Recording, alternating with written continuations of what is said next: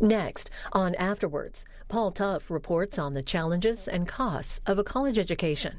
He's interviewed by Sarah Goldrick-Robb, author and founding director of the Hope Center for College, Community, and Justice. Afterwards is a weekly interview program with relevant guest hosts interviewing top nonfiction authors about their latest work.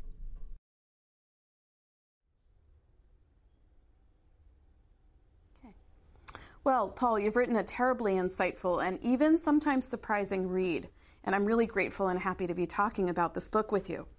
So one of the things I really like about the book is that you really spent time with students and their families. And we know that today's college students are so different from the students who used to attend college that my team has taken to calling them real college students. I'm really curious about your take on students today based on your reporting.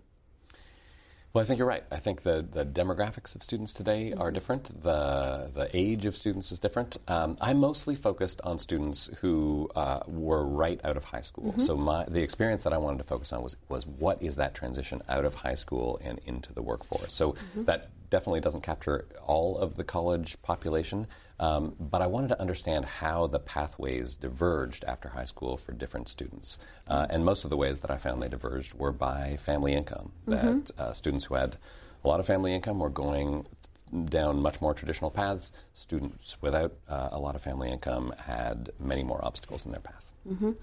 Can you start by telling us then, as we get into those different issues, a little about your own path coming out of high school? Yes, so I had a bit of a rocky post-high school period. So I started right after high school. I grew up in Canada, and after finishing high school in Toronto, I came to Columbia University, survived for one semester, and then dropped out and bicycled around the southern United States for a few months, ended up half a year later at McGill University in Montreal.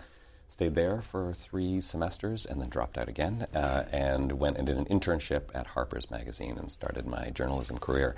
And I thought I might, when I left and did that, I thought I might go back to college, but ended up, I was never a big fan of college, the college experience, and I felt like what I was getting out of journalism was what I had been looking for in college. It was just this exciting intellectual conversation, and so I tried to figure out if I could stay, and I did.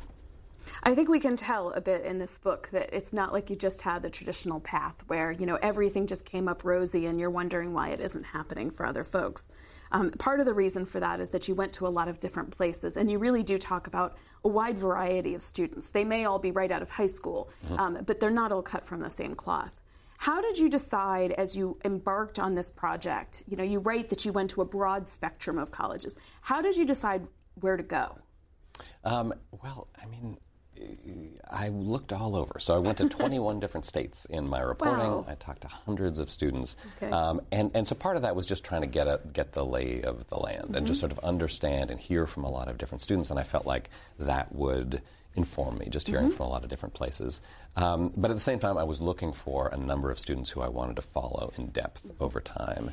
And eventually I found a few characters that I really connected with, a couple in North Carolina, one in New York, a few in D.C., and together I wouldn't claim that they're representative, but they felt like together that I could tell a portrait of what it was like for a broader number of students. So, but were you intentionally trying to make sure that, for example, that you were, spending some time at what you refer to as the top 270 versus, the other 4,000 plus colleges and universities in the U.S.? Yes, I mean one of the strange things about the way that I ended up at universities was that I started with a lot of students in high school.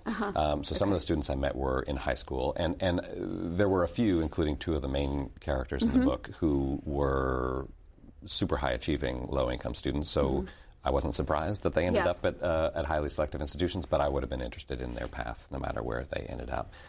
So that took me to those institutions. But then I also ended up at the University of Texas and a few other institutions in Austin, and that was through sort of happenstance. But UT turned out to be an institution that really interested me and continued to interest me. So I just kept coming back there over the course of many years. It's a great public school. So, it was. So let's dig into a few of the students. I mean, some of them are just, I think a lot of people will find Shannon in particular to be both kind of a heartbreaker and a bit of a fairy tale in certain regards. How did you meet her?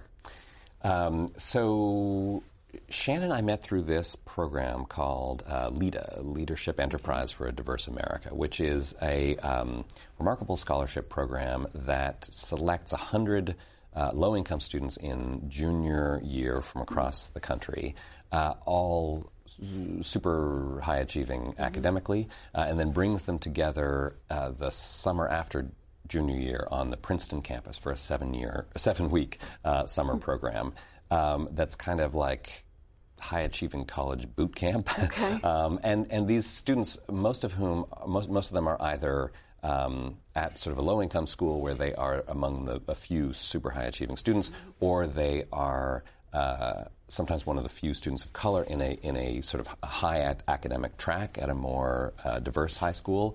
But in either cases, they often don't have a lot of students like them where they are. And then they get to this LEADA Summer Institute, and suddenly they're surrounded by young people just like them, and they love it. And so it was at that summer program that I met Shannon. So she's from the South Bronx, but I met her on the Princeton campus. And she becomes, the opening character of the book. And I know from having had to choose among students, who you've gotten to know really well, that decision is a big decision. It's a writing decision. It's a content decision, right?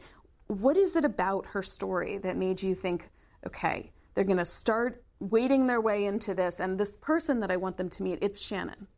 Well, I have to just confess as a writer that I wrote 2 completely different drafts of the first chapter that did not have Shannon in them. Okay. So now when I look at the first chapter, it's like, of course, Shannon's the perfect character for the beginning, but it took me like 4 months of failure to realize that, so I can't claim that it was obvious to me right away. But I feel like there were 2 reasons that I think that Shannon ends up making sense as the initial character, or as the first character that you meet. One is that I happened to be with her on this really momentous day in her college experience where she was finding out from certain institutions whether she was in or out. And that felt like a great stroke of luck journalistically. But the other was that I feel like she, more than any other student who I met, was, at the beginning at least, a real true believer in the idea of higher education as a force of social mobility, and the idea that selective college admissions was a real meritocracy where her hard work would earn her real consideration. And so that felt sort of conceptually like the right place to start, because it let a lot of what I do in the book is question those 2 assumptions, and she went on to question both of those assumptions. But at that moment, she was at this sort of at this crisis point of trying to figure out whether she still believed those 2 things or not. Yeah. Do you think she's unusual in approaching college admissions with the general belief that it really is about your talent and hard work? I think she is. I mean, I think I don't know. I mean, she's unusual in all sorts of ways. I think I don't know. I mean, I think we as a nation still have some high ideals about how higher education admissions works, but maybe it's more so among young people. I do feel like there's a certain cynicism, I think a lot of us do, but including young people, that they feel like it's a game. And so they think of it as like, let me figure out the rules and see if I can figure out how to play it. Yeah. I mean, one of the things I was really struck by was that you introduced us to another character, Ned, who in some sense teaches people to be cynical, teaches people how to play the game. And that would suggest, and you should tell us in a moment how he does that, but that would suggest that even among those who are raised relatively wealthy, they need to be disabused of the idea that this is real, right? That there is some real, right? That there is some reason to believe, the SAT is really measuring your intelligence, right? And those college admissions officers are actually making a judgment about you as a human. Yeah, that's a really interesting point. I mean, I think, so Ned Johnson is an SAT tutor in Washington, D.C., who runs his own company called Prep Matters, charges $400 an hour for his tutoring services, so has very affluent students, but bills more hours than anybody else at his company. So he's very good and very successful at what he does. And Yeah, I think it's an interesting question that you're posing, and I think that the affluent students who come to him do already have a sense of higher education admissions as a game, that they've already, been thinking about their extracurricular activities since middle school and their sports and going on college tours, and I think they are wise to that side of it. But I think what he picks up on is that they still think of the test, of the SAT and the ACT, as a measure of their worth. And I think that's because in their communities and also in college admissions, it is given so much weight. And so they often walk into his office believing that this number on the SAT or the ACT is not only going to determine so much about their future, it's also going to determine who they are and sort of what their own sense of self-worth is, what their value to their family is, what their value in their school is. And it's that pressure that he feels actually paradoxically makes them do worse. Yeah. You write that, when he helps someone do better by, say, 100 points, one of the things that was fascinating to me is you quantify it in terms of the number of people they just pulled ahead in front of, right? So now all these Americans are behind you and you're racing ahead, and this could actually change your life. I appreciated the way in which you tried to wrestle with whether or not, in fact, it would actually really change your life, though. Like, you actually wrestle with the researchers a bit.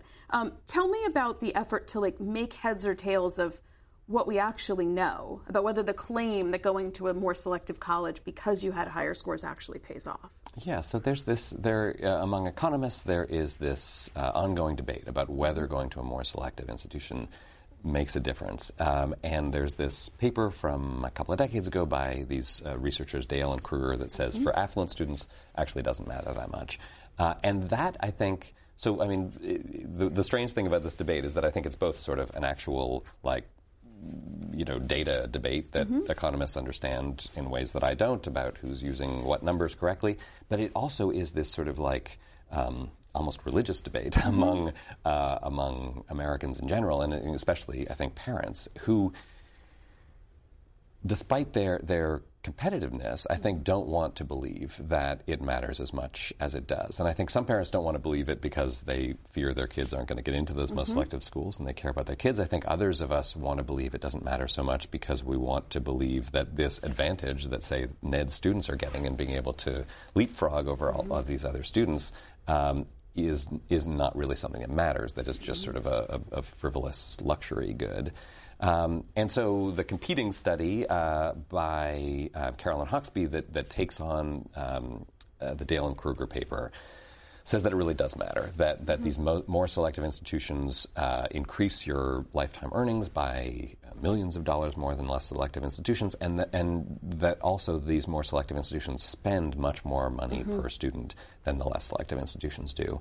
And so where I sort of come down on this is that I think it does, for any individual student, I still think it is not a life and death decision. I really think that what we often tell our students, that there's a right school for you, is still true. But I do think that the fact that these different institutions are having, on average, such different effects on the earnings of their graduates really does matter, especially given the fact that the student bodies at those different institutions are demographically so different. Yeah, I found the discussion so interesting because the part that gets so much attention is what the effect of the test scores and the sort of getting in will be, and less attention spent on the massive differences in what the schools can spend, right? I mean, part of this could be school spending matters, and the fact that we have such gross disparities in what schools can spend based on what kind of money they have, who has an endowment, who doesn't, gets so little of the attention. Right, and those disparities have only grown. Right. So I think it was Carolyn Hauksbee, but I can't remember which researcher who showed that,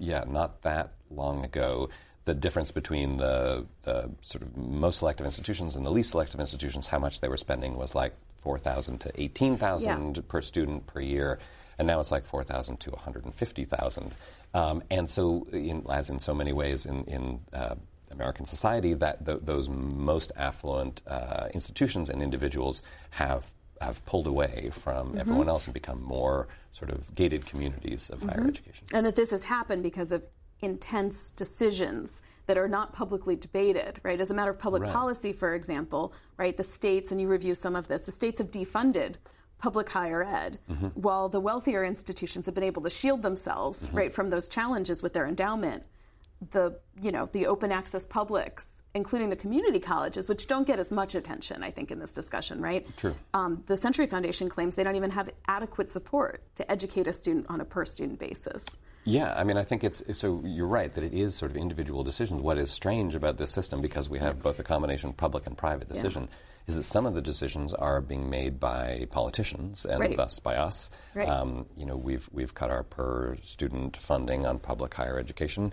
You may know more precise numbers than me, but the number that I see is by 16% per student since 2001. So that's having a huge and often devastating effect on public higher education, while at the same time a small number of super affluent individuals are donating hundreds of millions of dollars to a very small number of institutions of higher education. And so those individual decisions by those wealthy individuals are making a huge difference at the same time. Yeah, I mean, it's stark, to say the least. One of the people who you talk about is Kiki. And Kiki goes to one of those schools. It's actually featured in the Century Foundation's report, Princeton. The Century Foundation features it to explain that Princeton receives more taxpayer support on a per-student basis than a New Jersey community college does, which is probably the reverse of what most people would imagine. Right. And the results are fairly intense. I mean, this, as a nonprofit, Princeton doesn't even have to pay taxes on its land, although it has voluntarily done so. But most people would think that Kiki, being at Princeton and not being at a New Jersey community college, would find life extremely easy, right? And you don't find that. Talk to me about sort of what you did see happening for her. Yeah, Kiki's relationship with Princeton was really complicated, and I did my best to try to understand it and capture it. It was her freshman year that I mostly spent talking to her and spending time with her on campus. And so she's a low-income African-American student who had a pretty chaotic upbringing, but spent the last 3 years of her K-12 education of high school at a affluent public institution in Charlotte, North Carolina. She was a fantastic student all through school, but especially there got this sort of preparation for the kind of academic rigor of a place like Princeton. And so when she got to Princeton, academically she did great almost from the very start. I think there was her first paper, she got a C, and then she got nothing but A's afterwards. So the kind of idea I think a lot of us have in our heads that young student who comes without a lot of money to a place like that can struggle academically, definitely not true for her. But she was struck, even having had lots of experiences in her life up to that point of being a low-income person among high-income people, being an African-American person among lots of white people, she was still struck by how sort of culturally and socially weird Princeton was for her, how concentrated the affluence and privilege was. And I think one of the things that struck her was even among the African-American students who were the ones she was drawn to and where she tended to find her community, she did feel more of a sort of kinship and connection with them, but their backgrounds were often very different than hers. They were much more likely to have gone to private school, to be from affluent families, often the children of immigrants, where she was from generational poverty in the United States. So I think all that was confusing to her, often made her feel like she didn't belong, made her anxious. At the same time, I feel like she's an interesting case, because I feel like she at the same time she somehow felt when she got to Princeton like this is where I was meant to be my whole life, right? Like academically, intellectually, she loved philosophy. She was in high-level philosophy classes. Like, this is what I was meant to be doing. So I think that was part of why her freshman year was so complicated for her. That on the one hand, she had arrived at the place that she had been looking for her whole life. On the other, it was difficult for her to truly feel at home and like she belonged there. I appreciated so many different parts of that, including that you did dissect that black is not black, right? And that she was what Tressie McMillan Cottom calls a black, right? And in what that means, especially around her family, could be very intense. So I think a lot of people probably assumed that for her, being as low income as she was totally taken care of financially. And I noted that you said something that very few of us have actually said out loud about what's happening in higher ed, which is that she wasn't just trying to finance herself while she was in college. She was also sending money home to her family. And, I was wondering if you could say a bit more about what you saw there, because that issue is so silenced. It feels like it's not allowed. You're supposed to have an expected family contribution. It's not that the family's supposed to expect your contribution. Yeah. So yes, that was true of Kiki. Her family moved with her to New Jersey and was about an hour away. So she suddenly had enough money for the first time in her life when she became a Princeton freshman. She had gotten 2 full tuition scholarships in addition to great aid from Princeton. So she wasn't rolling in money, but she could survive. She could go out and get a cheeseburger when she wanted to, and her family not far away was still struggling financially, intensely so. And so she felt pressure both within herself and from her family to send some of her aid to them, and she did a few times. And I think that, you're right, I did report on that. I feel like it is a subject that is, I feel like those of us who are not from that situation, it can often be really judgmental about that, like judgmental towards her family, and feel like that what a terrible thing her mom would do to expect that money from her, and so I absolutely understand Kiki's point of view and her mom's point of view. So I mentioned it, but I felt a little uncomfortable dwelling on it too much, because I do think that there are ways that the sort of people who would be reading my book, I worried that they would be more judgmental than certainly Kiki was. Now, I very much understand that. It was one of the hardest things for me to write about. It's just that it feels like it's one of the things that weighs on her while she's there. And you always have to kind of wonder, wouldn't there have been a way to help them, perhaps, or to take it off her mind? I don't know. Yeah. It seems like another college that you mentioned, no, I don't know, it's called Arrupe? Arrupe, is that right? It seems like, so Arrupe, you said, was doing a, quote, more impressive job of keeping its students enrolled and on track for success than any other institution you visited. And it seems like it's the kind of place where they would know more, like that was happening with their students. They take this social psychological approach to education, and they recognize students' basic needs. I was really struck that you noted that they provide every student with breakfast and lunch every day. And this at a time when, for those students, probably close to 1 in 2 has been food insecure. That's kind of amazing. And they're employing social workers, which is part of a culture of caring. What do you think it is about this place that makes them attend to a student's basic needs and see the whole person? And did Kiki see any of that at Princeton? Interesting. Okay, let me talk about Arrupe first. Sure. But then it's interesting. I hadn't thought about Kiki through that lens, but that's a great question. So Arrupe College is a 2-year institution in Chicago, downtown Chicago, that's associated with Loyola University, which is a selective 4-year Catholic private institution that mostly enrolls pretty high-scoring, high-income, mostly white students. Arrupe's mission is very different. It mostly enrolls Black and Latino Chicago Public School graduates, almost entirely low income, and mostly not very high scoring on the ACT.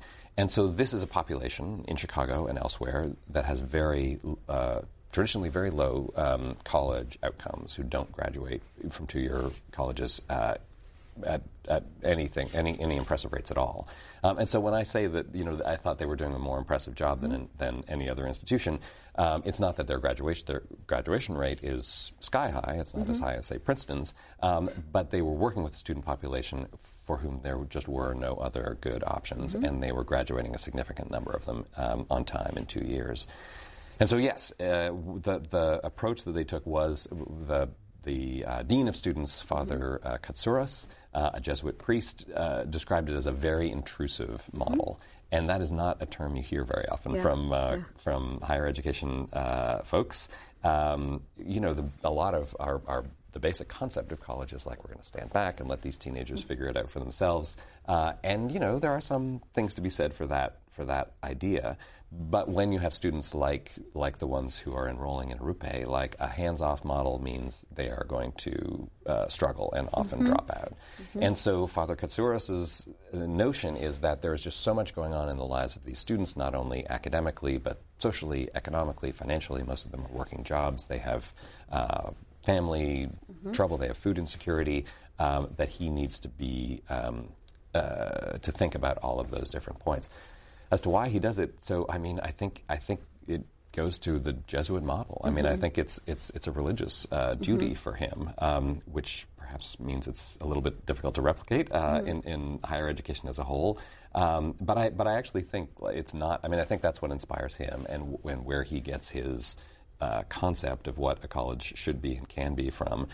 But I don't think it's a necessary part. I do think that kind of intrusive culture, that kind of really just caring culture, could exist at a secular institution as well. Yeah, it does. And I've seen it. I've seen it in the Panhandle of Texas at Amarillo College, which is not a Jesuit institution.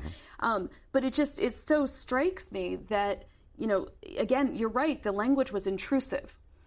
It's not as though the students at Princeton, though, don't have people who are leaning into their lives. It's their parents and the people their parents hire, right, who helicopter over them. But when the school does it, well, they might say it's in loco parentis. The parents are involved. They don't know how to be. They don't have the resources to be involved the way the Princeton parents are. I wonder, though, about does it change their ability to get the education? Change the student's ability? The student's ability, right? I mean, you said, Kiki wants so badly. I mean, she's there. She's got the talent.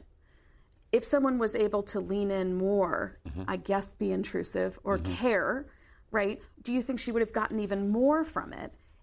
And, it's a great question. Yeah. I think that, Princeton spends a lot more money on student support services than Arrupe does. I mean, they have just this army of counselors and advisors and mentors and therapists, and you can get every kind of help you need when you're a Princeton student. And Kiki, I think, was aware of that. But I think there is, but it's not intrusive in the same way, or not. I don't know, maybe not caring in the same way, or at least that's the way that Kiki perceived it. That she perceived okay, it's there, and I'm grateful for it, and it can be there if I need it. But she did not, I think, have that same feeling that an Arrupe student did, of that someone is looking out for me, that someone really cares about me, and I think on an emotional level that makes a huge difference. Yeah. There's another writer right now who's got a book out. I think you talk about him, Anthony Jack, Tony Jack. And, he lived this as well, this going off to this elite school where they say they care and they give you this low price, but then you kind of come to understand what is and isn't in the domain of what you've been given. At what point did you discover his work on this journey? I was curious if that sort of played a role in your thinking. It did, yeah. He was really influential on my thinking. He's a sociologist at Harvard. His book is The Privileged Poor, and I met him, I think 3 years ago. He had been featured in an article in the New York Times, and I went to the second conference of this group called the First Generation Ivy Movement, and it was at Harvard. And so he was both speaking at that conference, and I interviewed him at the same time and got to know him a little bit. And so, when I was writing about Kiki, the chapter in which I write about her, the sort of main narrative thrust is her and her experience. But Tony Jack's research just gave me a kind of superstructure to understand the experience of other first-generation students in highly selective institutions. Yeah, I think it's just so powerful to have somebody who's lived it and now is studying it, right, and all of this. And I really did appreciate the way in which you danced between his need to keep the institution name quiet and your need to state it. You don't pull any punches in this book. I mean, you do kind of go for it in terms of a number of arguments that people make, and one of the ones that's so rampant right now is this idea that, well, we know that college isn't for everyone, and we really know it's going to be okay for those who don't go because welders. So I thought we should talk a little bit about welders and this idea that working with your hands pays off as an effective argument, that we really shouldn't worry so much about opening access to college. Well, what did you learn as you tried to dig into that claim?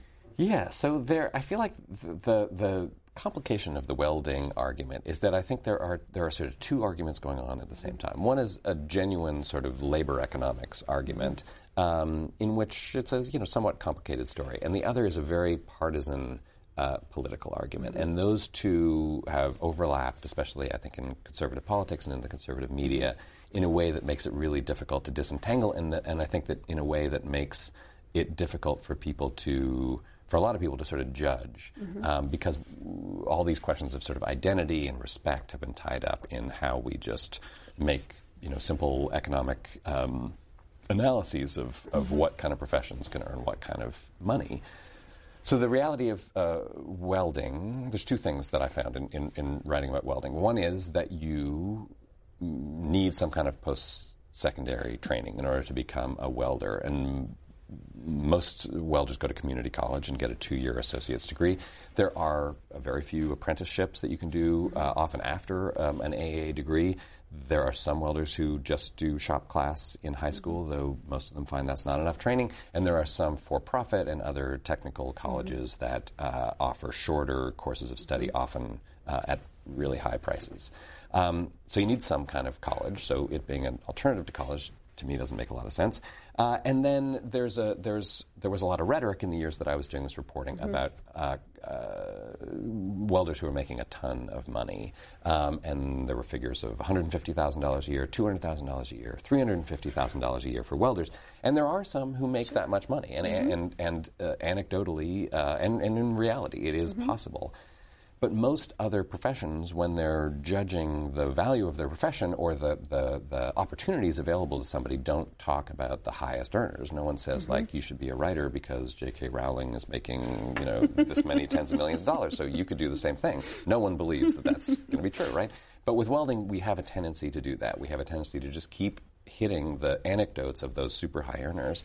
And the reality, when you look at data from the Bureau of Labor Statistics, is that the median wage for experienced welders is $41,000 a year, and the wage at the 90th percentile is $63,000 a year. So 90% of welders make less than $63,000 a year, which is about the median income for households in the United States. So 90% of welders make less than the median family income, which is fine. I mean, it's a good job. It's stable in some ways. It generally pays more than the minimum wage. If you go to a community college that's well supported by the public and you can get an associate's degree without a lot of debt and a lot of expense, it's a great pathway if that's the work that you want to do. But we have surrounded welding with all of these political arguments, often filled with exaggerations, that make it really difficult for actual young people trying to get degrees and trying to go into welding to make sensible decisions.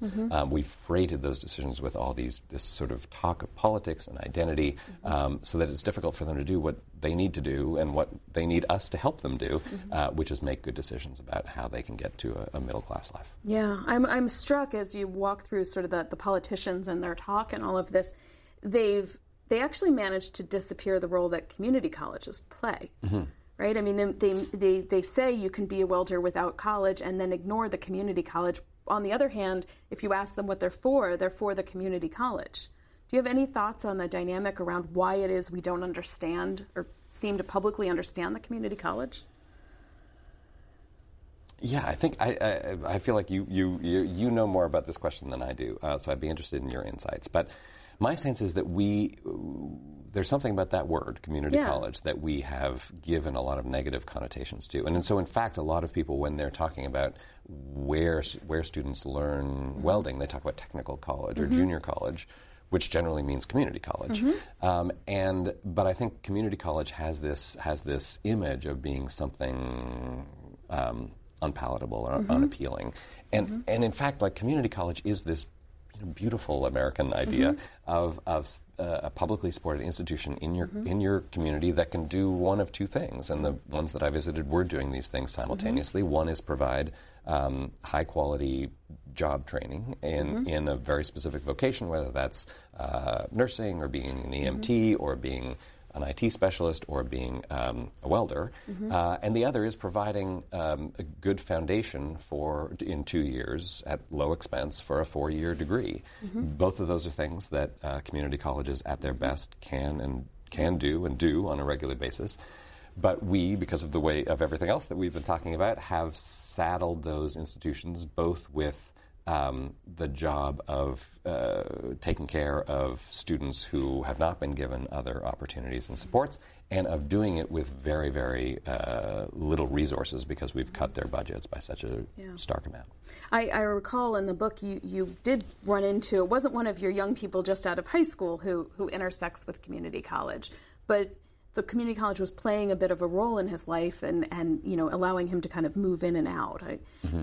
How did, I guess, by following the students, you found your way to their siblings? Is that essentially? Can you tell us a little about what you saw there?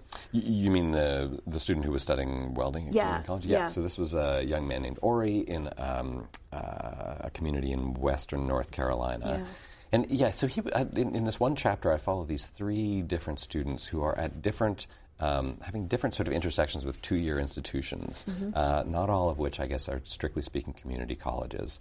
But they were all, none of them loved school. None of them were particularly dying to be in a classroom, but all of them found that getting out of high school without any kind of extra credential meant that they were trapped in a certain type of low-wage work, whether a very unstable work, whether that was service work, food service work, technology work, or manual labor, working in factories. And for all of them, they just felt like they wanted another alternative. And so that took them to a few different institutions. And Ori, this young man in western North Carolina, ended up at his local community college studying welding.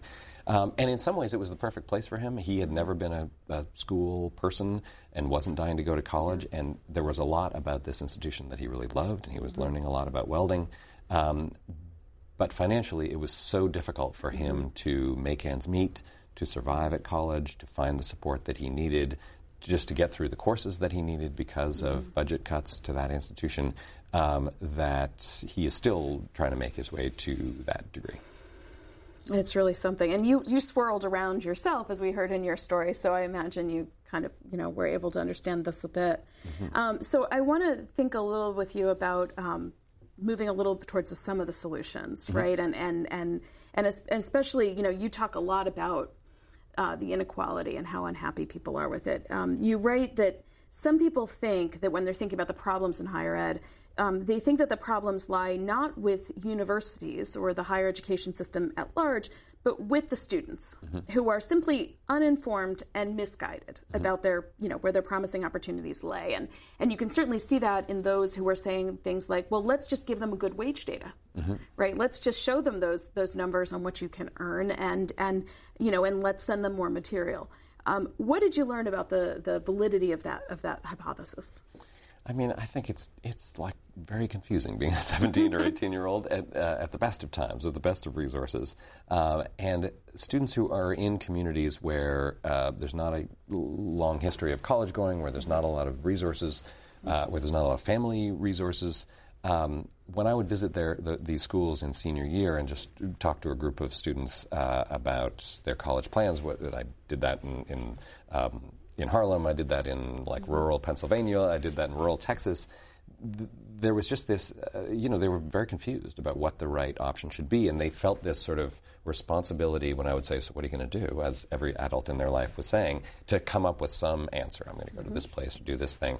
But it felt like they were just sort of grasping at something they'd heard of. And it really struck me what a bad job we are doing, all of us, I think, of providing them with useful information and support to make those decisions in a sensible way. I mean, so part of it is just good advice and good counsel and good sort of emotional support.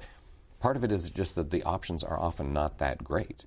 And so I think for some of those counselors, trying to figure out the right sort of pathway is difficult. And for those 3 students that I mentioned, Ori and Taslim and Alicia, it was partly just that it was hard for them to decide on a path or to find a good path. It was partly that there are not great paths for them.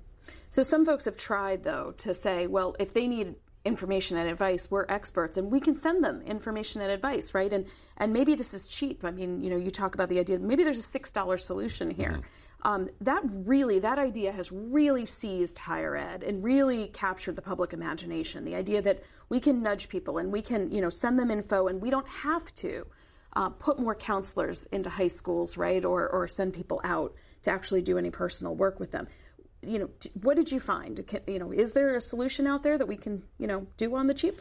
Not on the cheap, I don't think. So the intervention that you're talking about was targeted specifically not at students like Ori and Alicia and Taslim, but at super high achieving low income students. And this was an experiment done by two economists, Carolyn Hawksby and Sarah Turner, several years ago, where they sent these information packets to students who were selected based on their income, or at least the income of their neighborhood, and their test scores from the College Board or from ACT Inc. And there was early on some indications that these information packets saying you can go to a more selective institution than you might be thinking about, and if you go, you might get good financial aid, that those made a difference. When that experiment was replicated by the College Board over the course of 5 years, they found negligible impact. And so the problem with the way that replication was done is that it didn't really give us a chance to figure out why, to figure out what is going on. And one of the things that's so puzzling about that experiment is that information should make a difference, right? And it is true that these are, these are not low or even average achieving students. These are high achieving students. And so the fact that so many of them are continuing to go to institutions that are less selective than some where they could have more resources is still puzzling. But that experiment hasn't really answered what's missing. Yeah. As I read that, and I have to admit, I got more knowledge about the science in the field from your book than I'd gotten from the peer-reviewed publications in that regard. I had to ask myself, does it have something to do with what you describe as a change in the motivation? So you said today, when students come to college, they're motivated less by hope and more by fear. Are there other things that are trumping sort of the information, right, that are going on in their families and their communities that might keep them, well, yes, I know that I could go to this school and the price would be lower. Right. But that's not real for my life. I mean, do you think that is a possibility? I do think it's a possibility. And again, because of the way that data has been not analyzed, we don't know a lot about what's going on. But, one of the things that often gets forgotten about that early experiment is that most of the students who were found to be following what the economists called an income typical path. So rather than go to the sort of super exclusive institutions that their test scores might allow them to attend, they were going to local community colleges or non-selective institutions, public institutions, that most of those students were white. In fact, a disproportionate number were white and rural. And so a lot of my reporting was in this very white, very rural part of North Carolina. And so I think certainly there's a lot that's going on in those communities that has to do with family and culture and history and even politics that I think affects the decisions that those students are making. I mean, this is sort of a broad generalization, and I can't support it with data, but definitely it struck me being in urban communities, low-income communities with a lot of Black and Latino parents who had not gone to college, did not have a lot of resources, did not have a lot of knowledge. There still was the sense that, our kids should go to college, right? And that going to a highly selective college was a good thing, even if they didn't really have much information in order to help their students. In these rural white communities that I visited, it was the opposite. Their families were much more opposed to them going to highly selective institutions, even to going away, going out of state, going out of the county, and that affected a lot of the students who either felt constrained by it or just had internalized it themselves. And I think that we have a habit in this country of thinking of low-income students as students of color, and there is a whole phenomenon going on about white rural students, especially in red states, who are just not interested in going to institutions of selective higher education. I think that's right, and I did have to say, I'm going to say this gently, people who are not economists have written a lot about why that is. And so I kept on thinking, so if we turn to Maria Kafalis' work, who's written about the great book called Hollowing Out the Middle, she writes about the feeling of threat that a rural community will feel about their best and brightest leaving. And what does that actually do when they don't think they're coming back? And similarly, Kathy Kramer wrote a book called The Politics of Resentment about Wisconsin's, situation. And I couldn't help, when I lived there, notice that the rural communities of Wisconsin viewed UW-Madison with a great deal of suspicion, thinking, you want to take our kids away, right? And you're not going to send them back home to the farm. Once they're gone, they're gone. And so I tend to think, part of it is we are going to have to broaden sort of our different theories of action here, right? But part of it is attending to a complicated set of political and economic dynamics. Yeah, and what I would say about that is you're right. There are these complicated political and economic dynamics, but it also comes down to conversations around a family dining room table. Of course. And then it comes down to just the complicated emotions of fathers and mothers and daughters and sons and uncles and grandparents. And that's hard to think about in terms of public policy. What is the right policy? Is the right policy to get more of those high-achieving students out of those communities or not? And I feel like that's where I think we have trouble. I mean, you're absolutely right. There's been great scholarship in that area, but I think we have trouble thinking about. I mean, it's at the dynamic of so much of our politics today. What's going on in those communities? I think we have trouble thinking rationally and calmly about those issues, and so we have trouble thinking about solutions in any kind of. I think we have trouble seeing all the options too, right? I mean, there are 18 counties in Pennsylvania, not the Philadelphias that we talk about, that don't have a single college in those counties. Wow. There isn't one. So, we're talking all about online college, but there also isn't broadband access. Right. What would happen if there was a nearby 4-year or 2-year college that was empowered to grant bachelor's degrees? Might we be able to increase educational attainment without asking people to leave? Or is it that people need to leave because that's sort of, what Kiki could do when she went off in the world could never be achieved? Do we believe that it's so special? Right. That the talent really must go away in order to be fully recognized? I kept wrestling. It's a really interesting point, and that's some data that I didn't know, but it's really valuable. But to me, then the complicated sort of political point is why are the voters in these states defunding their public higher education system? And so this was the question I kept asking about the community college where Ori was going to school in Western North Carolina. I mean, it would seem to be a great investment for his community to fully fund that community college so that people like him could stay, get a good job, get good training, and get a better job than he could get without that. And I think that's true in rural Pennsylvania as well, but a lot of these state governments are exactly the ones that are cutting their funding on public higher education the most. And so it does feel like, having that local college could be a solution to that problem, could be a solution to the they have to go away problem.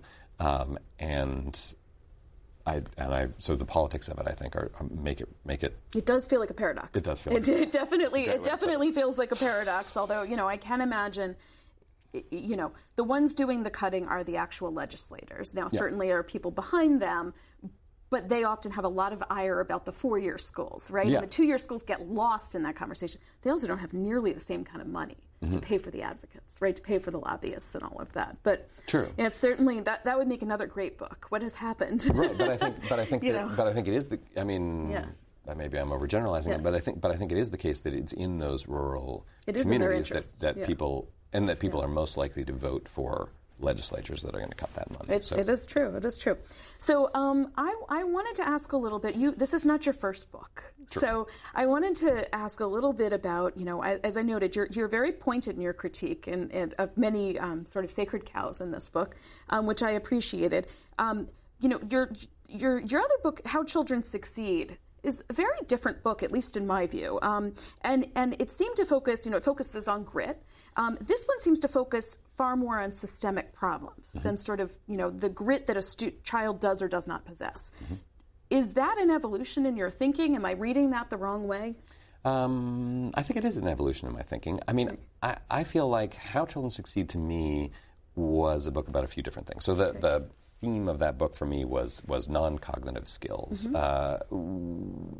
I looked at that from a few different ways. From the point of view of economists who were studying it, especially James Heckman at the University of Chicago, from the point of view of educators who were calling it character strength and trying to teach it. But the research that I found most important in that book was the sort of medical, biological, developmental research about how growing up in stressful and traumatic environments can have a long-term effect on young people, and how good investments in early childhood programs can counteract those negative environments. So in that way, I feel like I was trying to look at sort of a structural approach to what was happening in those communities, but I think I was looking at it, and maybe this has something to do with looking at young children. I was looking at it through the lens of individual children, and I think I was also looking at interventions. The interventions that I was most drawn to were ones that intervened with specific children, right? Like, what can we do in a school, in a pre-K, in a home that's going to change the situation around a child? And I think when I started working on this book, on the years that matter most, I thought that I might follow that same model, that I would find specific interventions that worked with specific students and give them this intervention or that intervention or this support or that support and really change things in their lives. And I did find some, like Arrupe College, I think, is a good example of that. But I was really struck the more that I reported how much in higher education the obstacles were so systemic and the problems were so systemic.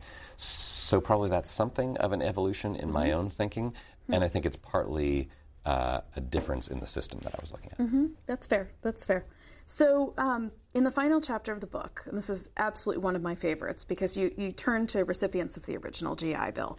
And one of the reasons that I'm just enamored with this is my grandfather is one of those. And at 92 years old, he still speaks with me about the importance of that legislation.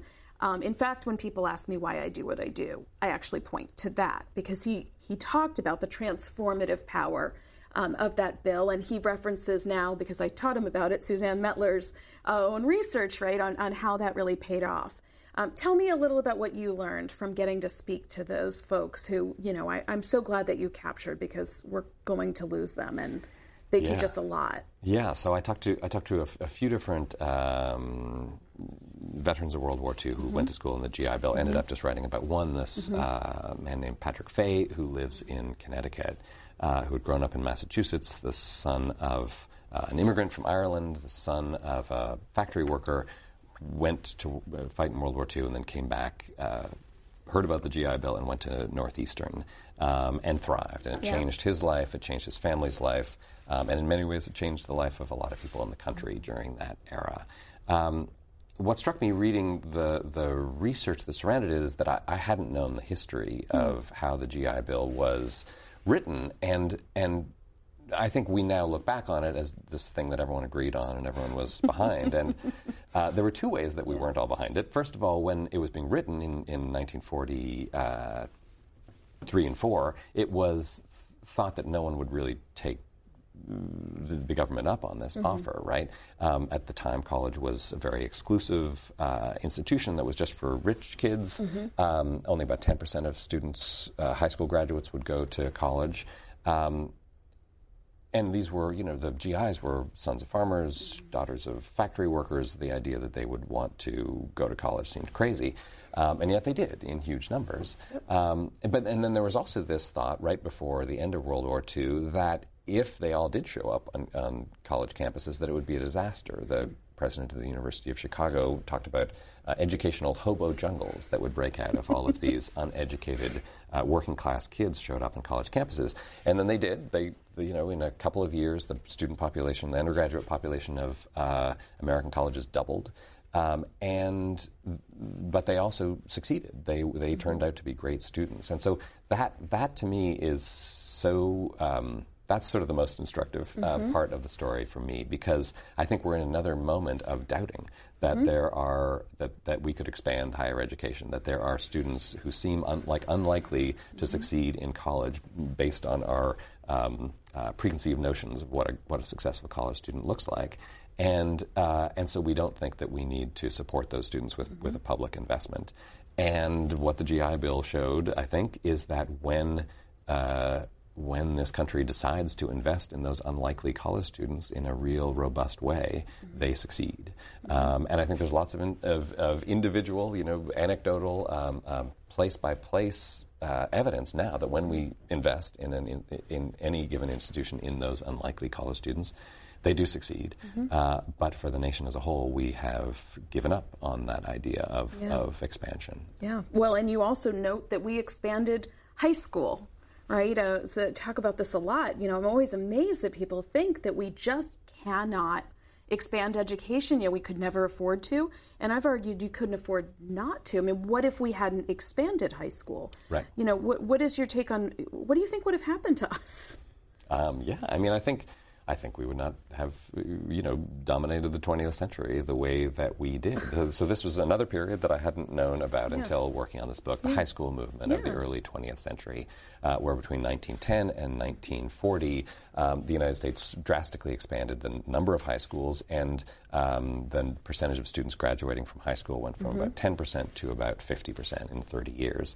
And what was so striking to me about that was that it was mostly just this, it sort of makes sense, but in a way that seems odd now in retrospect, because we have so much trouble doing this.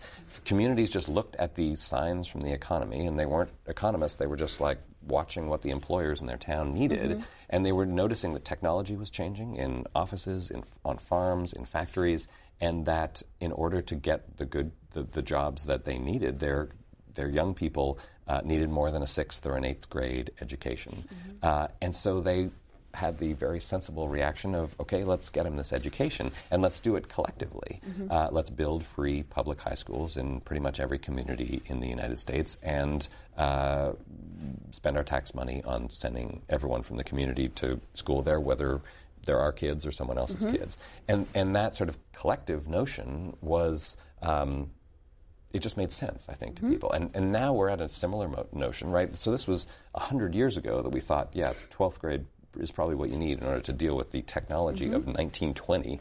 And now we have, technology that's 100 years advanced, and we are still debating about whether a 12th grade education is enough. It's obviously not enough. And all of the signs from the economy and the labor market are that it's not enough. But now, unlike our predecessors who were able to respond to those basic economic signs by saying, okay, let's educate our young people, we are fighting about it and turning it into questions of identity and snobbery and politics and partisanship, when clearly there's just a sign that our young people need our support, need our help, need more education, need more credentials, need more skills in order to survive in the current economy. A century ago, we heard those signs and responded in both a rational and a collective fashion. Now we're hearing it and responding in an irrational and selfish fashion. What do you think the next election, we have a big election next year, what do you think that means for inequality in higher ed and the opportunities? It's a great question, and it's really hard to tell. I think it is striking that some of the Democratic campaigns are talking about fairly radical ideas about changing public higher education. Personally, I don't think that the specific proposals that some of those candidates have made are quite baked yet, because I think they tend toward sort of a consumer mentality that let's just sort of save costs or eliminate debt. Whereas really, by contrast, what the GI Bill did was say, let's invest in our students. Let's two things. One is let's invest more in our institutions, but the other was let's level the playing field, right? Let's invest in students who aren't currently going to college rather than the ones who have already completed college. So my hope is that progressive candidates would understand that those two principles are actually the ones that would make most sense from a Democratic point of view if you wanted to create a better, fairer, bigger public higher education system. But the fact that we're having that conversation, or at least some candidates are having that conversation, seems like a really promising first sign. Yeah, great. Well, thank you so much. I'm so glad you waded into this territory with this book. Well, thank you.